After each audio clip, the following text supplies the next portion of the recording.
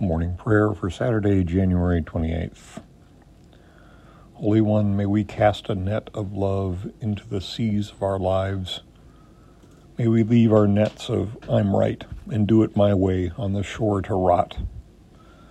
May we regard all, friend, enemy, stranger, as one of your children and treat them with all the infinite gentleness and respect.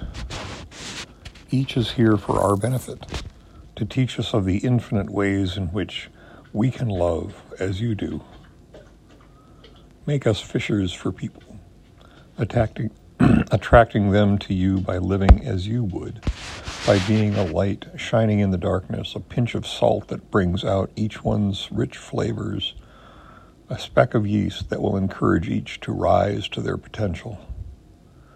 Grant that our goodness and compassion will be all that we are known for. Let us be living echoes of your love. Amen.